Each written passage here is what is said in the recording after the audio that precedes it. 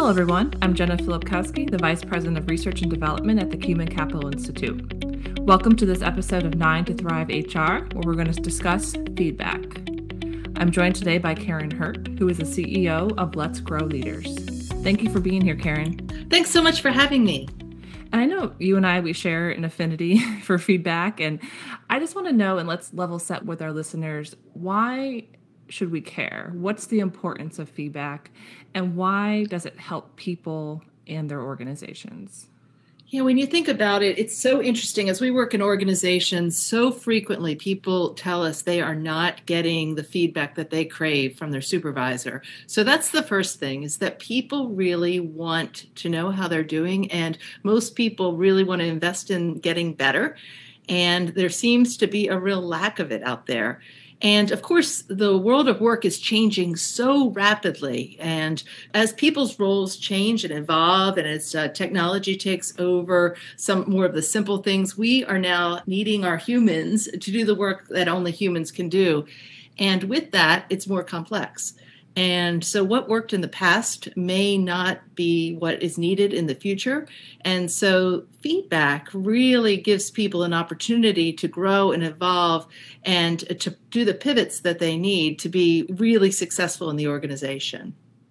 I agree. How can you get better? How can you go somewhere different if you don't know where you stand today? Yeah. And it's interesting because one of the things that I always ask our audiences if we're doing keynotes, I say, if you really knew someone cared about you in your career and really wanted you to be successful and had your best interest at heart, would you want them to tell you the truth? And every time, 100% of the people raise their hand. And yet we find that managers are often shy away from giving the feedback because they think they're scared. They think people won't react well. Exactly. And the HCI research team, we looked at the topic of feedback, continuous feedback, late last year, and we found that the number one challenge for feedback was fear of hurting people's feelings. So that fear of, like you said, you don't want to know what the reaction might be. So knowing this, that there's the fear at the heart of feedback, how do we get more feedback flowing throughout the workplace? Because we know it's important. Yeah, I think it starts by building relationships first. You want to be working on getting to know the people that you're working with as genuine human beings and building that trust. And if you have that foundation of trust and people really believe that you are trying to help, it will be so much easier. So that's the first thing. And then I would say to get good at the skills. Part of the reason people are so scared is because they don't have the tools or the practice to do it well. And so that's one of the things we really work with managers on, is how do you have these conversations so that you can be confident that they will be received well. And part of that is really by getting the person whose behavior you're looking to help change, to get them to do more of the talking. And so we have a model we call the INSPIRE model, which it's an acronym but it's a process. But it starts by initiating the conversation. I initiate the conversation and make a human connection. And then N is for notice, where you really notice a behavior that you're looking to change and you're not noticing an attitude. So that helps reduce the defensiveness that might happen, instead of saying, oh, I noticed you have a bad attitude, right? I noticed that when you came into our staff meeting, you were on your phone the whole time, and every time someone said something, you said why it wouldn't work, right? Then you give S a specific behavior. The magic of this process is really in the P and the I, where you probe and you invite them to reflect on the behavior that you're looking to change. And then you invite them to come up with the solutions to the behavior. Then you recap what they've said they're going to do, and then E, you enforce. You talk about a time that you're going to talk about the behavior again. And we find that when we work through that process and we teach that model at multiple levels of the business and people get accustomed to it, what you find is people are a lot more confident to have the conversations. I like that a lot. So changing the concept of feedback to be about fear, to be about inspiring or helping others. Yes. And I agree with you wholeheartedly that people lack the confidence because they don't have the techniques or the training to be able to deliver feedback well. I see so many times people confusing even what the word feedback means. They think it's coaching, or they think it's telling someone what to do, but it's just a piece of data to help someone get better. Yes. Yes. So if we want more feedback in our organizations, and I believe feedback just can't come from like manager down. We should have feedback among peers. We should have team members giving feedback to their manager. What enables or helps people share and receive feedback among different levels or dyads in our organization? What helps that process? Well, it starts again with relationships and building those relationships before you need to give the feedback.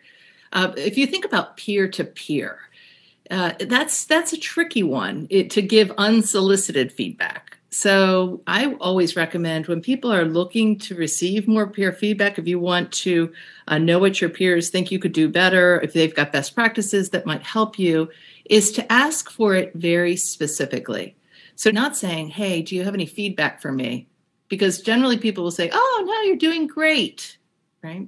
But instead, if you say, hey, I am really working on trying to improve, say, my communication skills, and I really value your opinion. Do you have, what would be one specific thing that you think I could do differently to be more effective in my communication?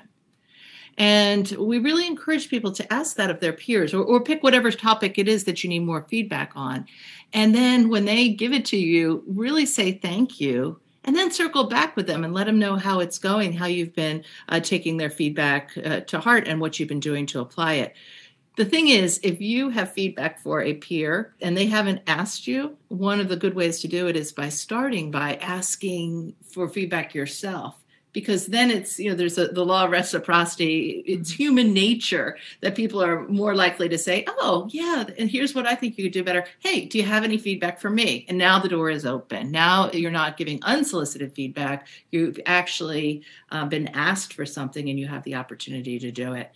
When you think about giving, feedback to your boss, that could be, that can always be tricky. Again, you really want to have the relationship, but we really recommend that you start by saying, similar with the Inspire model, you start by saying, hey, I really care about you. I care about the success of this team.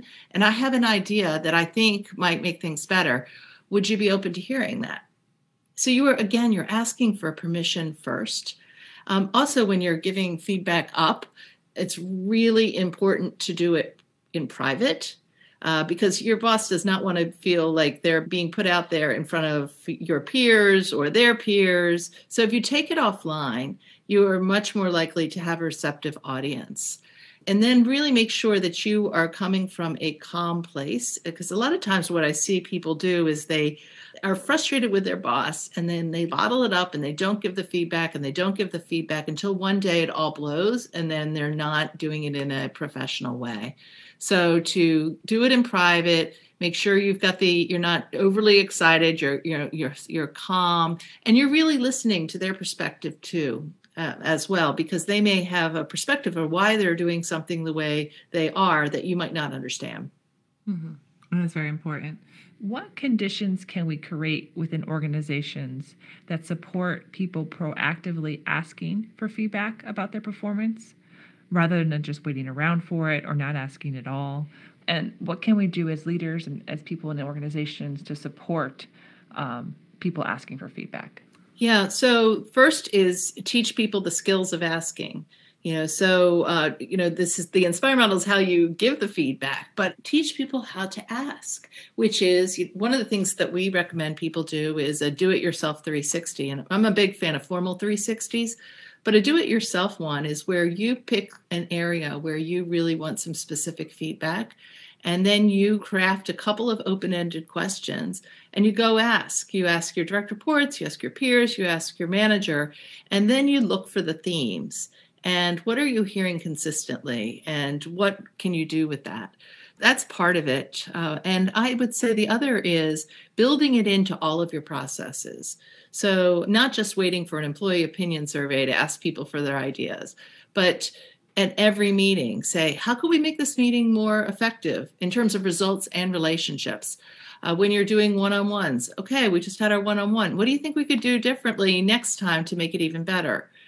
Working through a project, having what we call post-project celebrations, where you're celebrating what worked well, but you're also celebrating anything you learned along the way that you want to take forward into the next project. So if you can build it into your operating procedures around everything that you're doing, instead of thinking about it as an isolated thing that you're doing. Yeah. Thinking of it like, what can we do differently, coming from a place of what went wrong, but also what can we celebrate that went well, and balancing those two in order to like get a more well-rounded picture of what happened. Yeah. When feedback goes wrong, some of the things that we see is, managers are giving people too much feedback all at once instead of focusing on one behavior. And that just feels way overwhelming and people shut down.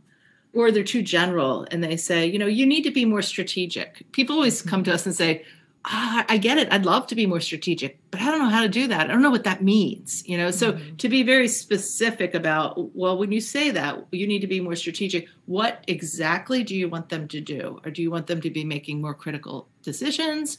Do you want them to be thinking 2 levels above? What is it? And so that they can actually visualize what it is that you're trying to have them do. Mm-hmm. And I love too when people, if you got feedback saying be more strategic in that conversation, ask the clarifying questions to be like, so what do you mean by that? Can you give an example of a time where I was strategic or I wasn't strategic, versus just, okay, thank you, and just walking away. Right. I think taking ownership of the information you do get and having them, the person who's giving the feedback, take some accountability for being clearer with that information. Yes. And lastly, so we want more feedback. We want feedback between managers and their teams, between team members up to managers. What tools can we use to support feedback flows within organizations? I know some organizations are very small and don't invest in a platform, but some do. If you just talk in general, just what tools can support the flow of feedback through our organization? So, I mentioned 360s, and I think that can, if the environment is an environment of trust, whether you're doing a formalized 360 through a vendor or whether you are doing the DIY 360 that I described, I think there is no better way to get feedback than that if people will tell you the truth, if the trust is there. The other is there are some systems out that are tied to performance management where people have the opportunity to give feedback all through the year. So peers are giving feedback all through the year or as projects end through an online system that flows into your performance appraisal. Again, that can be such a good tool if people are using it well, if the trust is there, if you don't have people gaming it, well, I'll rate you well if you rate me well. So that, it's just, if you've got a high performance, high engagement culture, that could be a fantastic tool. One of the things that we use with our clients is we call it our Let's Grow Leaders Learning Lab, which is little micro engagements that go text message to your phone. And so if you are working on a behavior, you get a reminder asking you, how's it going? And so you are actually self-reporting and you're giving feedback to yourself, but then you get this information back so you can see your progress along the way. So things like that can also be very effective. Yeah, for sure. I could definitely see that. Well, thank you, Karen. That's unfortunately all we have time for. And I enjoyed our conversation, and thank you for speaking with our audience. Oh, so glad to be here. Thanks for having me. For more information and to download our research, please visit oracle.com/performance feedback. Be sure to subscribe to this podcast if you enjoyed today's episode. If you're listening on iTunes, we'd love to get your rating and review. It helps other professionals and like-minded people discover the program.